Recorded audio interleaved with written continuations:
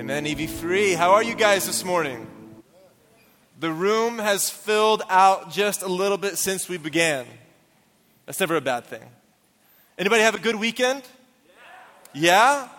Anybody do anything like spectacularly fun? Okay. That's okay.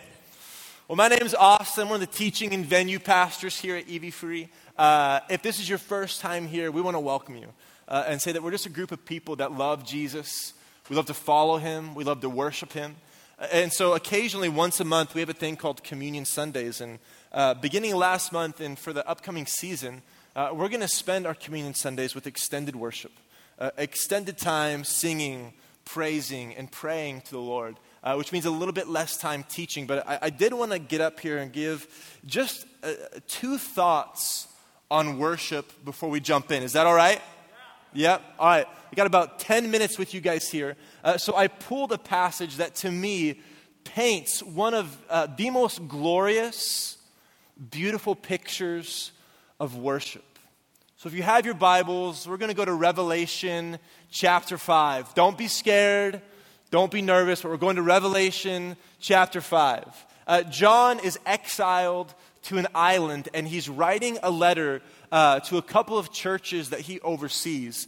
And he's writing about this vision that he's having concerning God and worship and how the story comes to completion. And so we're going to pick it up in verse 1. But John is standing in this throne room. And Revelation 5 Verse 1 says, "Then I, John, saw in the right hand of him who sat on the throne a scroll with writing on both sides and sealed with 7 seals." Now, if you talked to a scholar, they would probably tell you this scroll represents the completeness of human history, from the very beginning to the way that it will end. And the text says in verse 2 that John sees a mighty angel. And in this throne room, the mighty angel is proclaiming in a loud voice, "Who is worthy to break the seals and to open the scroll?" In other words, who is worthy to be at the center and the completeness and the fulfillment of human history? And for John, he and his churches are in the midst of some persecution, so John really wants to know how the story ends. But once the angel proclaims this, John says, "But no one in heaven or on earth or under the earth could open the scroll or even look inside of it." Oh, John's devastated. He wants to know how the story is going to end. So verse 4 says, "And then I wept and I wept and I wept because no one was found who was worthy to open the scroll or to look inside of it." No one was worthy to be at the center and the fulfillment of human history. And so John is crushed. But in verse 5, it says, "But then one of the elders in the throne room said to me, 'John, do not weep. Look, the lion of the tribe of Judah, the root of David, he has triumphed. And he is able to open the scroll and its 7 seals.'" And so John begins to stop his weeping and he's filled with joy. And as he looks the direction that the elder is pointing towards the lion, John doesn't see a lion. Instead, verse 6 says, "Then I saw a lamb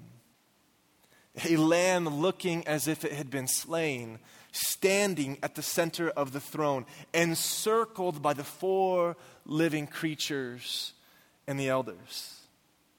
Then the Lamb went and took the scroll from the right hand of him who sat on the throne. And when he had taken it," now see this in your mind, the Lamb is at the center of the throne room, surrounded by the 4 living creatures and surrounded by the 24 elders. "And when the Lamb had taken the scroll, the 4 living creatures and the 24 elders fell down before the Lamb. And each one had a harp, and they were holding golden bowls full of incense, which are the prayers of God's people." And then watch this. As they encircle the Lamb, it says, "And they sang a new song." They proclaimed a new song saying, "You are worthy, You are worthy to take the scroll and to open its seals because you were slain. And with your blood, you purchased for God persons from every tribe and language and people and nation. You have made everyone to be a kingdom and priests to serve our God, and they will reign on the earth. And so here is John in the middle of this throne room next to a slain lamb, and the throne room begins to fill with the sound of singing. It begins to fill with the sound of songs from these 4 creatures and these 24 elders, but then the song begins to get louder. And so John looks beyond the 24 elders, and it says, "Then I looked, and beyond the 24 elders, I heard the voice of many angels. Angels numbering thousands upon thousands and 10,000 times 10,000. And they encircled the throne and the living creatures and the elders. And in a loud voice, they were singing. They were saying, 'Worthy is the Lamb who was slain to receive power and wealth and wisdom and strength and honor and glory and praise.'" Jesus, as the slain lamb, is at the center. And the voice of worship is getting louder. And then as John looks beyond this multitude, this myriad of angels, he sees something even greater than this. Verse 13 says, "Then I heard, beyond the angels, every creature in heaven, every creature on the earth, every creature under the earth, and every creature on the sea, and all that is in the sea, saying to him who sits on the throne and to the Lamb, be praise and honor and glory and power forever and ever." And the 4 living creatures said amen. And the elders fell down and worshiped. You see, John is told that a lion, the lion from the root of David, has triumphed. But when John turns to look at the lion, he sees a slain lamb. The lamb that was on the cross, whose blood purchased for God people from every tribe, every nation, every people group, every language. And so the scene begins with just these 4 living creatures and these 24 elders singing of the triumph of the cross in human history. And then that song expands to the angels.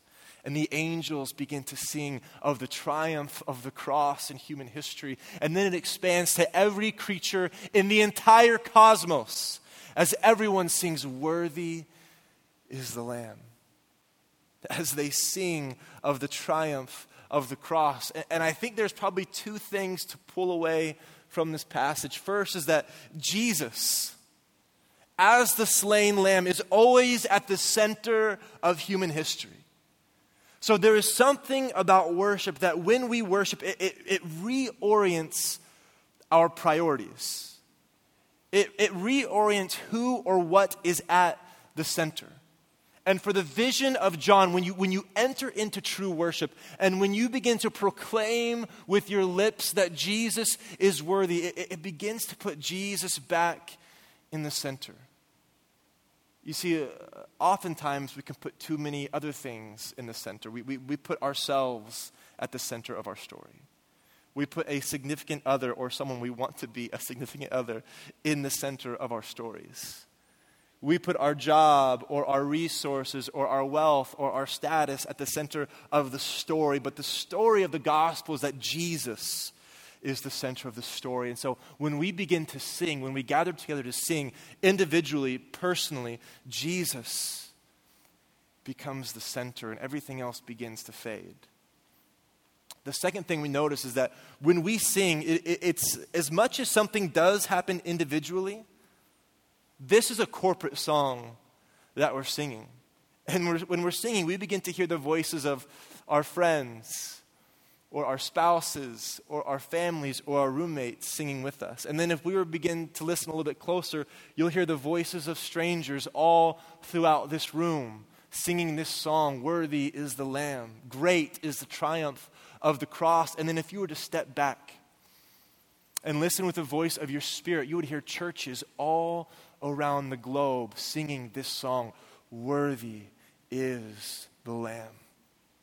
Great is the triumph of the cross. And so when we worship, two things happen. One, Jesus becomes the center. And two, we join in with a universal, cosmic song that Jesus is worthy and he's greatly to be praised. Paul had this same idea, and he encouraged his churches to remember the triumph of the cross, to remember the Lamb that was slain. Paul's talking to one of his churches in 1 Corinthians, and it says this in chapter 11, verse 23. It says, "For I, Paul, received from the Lord what I also passed on to you. The Lord Jesus, on the night he was betrayed, he took bread, and when he had given thanks, he broke it and said, 'This is my body, which is for you. Do this in remembrance of me.' In the same way, after supper, he took the cup, saying, 'This is the cup of the new covenant in my blood. Do this whenever you drink it in remembrance of me.' And finally, for whenever you eat this bread and you drink this cup, you proclaim the Lord's death until he comes again." Whenever you come to the table and take this bread and take this cup, you join in with the song of the cosmos, with the song of the universe, that Jesus is worthy. And so this morning, we just want to open up some extended time to worship. For the next 30 or 35 minutes, we're going to put songs of praise on our lips. Prayers that say, "Jesus, you're worthy. Jesus, you're holy." And we're going to actually kind of do it in three spheres. One is, first, we want to pray and sing towards our church, towards this local congregation here, that among these people that gather here, we would be shaped and formed into disciples. The second circle is we want to pray for our city. People out there who currently do worship Jesus or don't worship Jesus, but that North Orange County will become a place that is filled with the praise of Jesus. And finally, we want to pray for people in churches all over the globe as this song of the triumph of the cross is expanding to the ends of the earth. That's what we want to do this morning. And so we're going to sing this morning. We're going to pray. There are stations of communion up here and on the sides of the room. And we'd encourage you, when you're ready, go to one of the tables.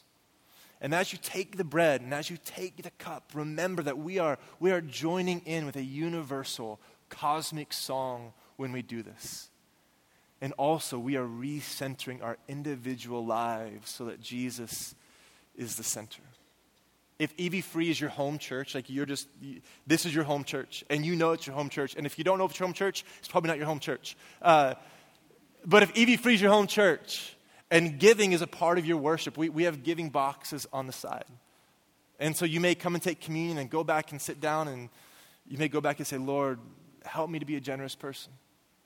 Help me to give my finances to you in the same way that I give my time and my energy to you." And make that an act of worship this morning.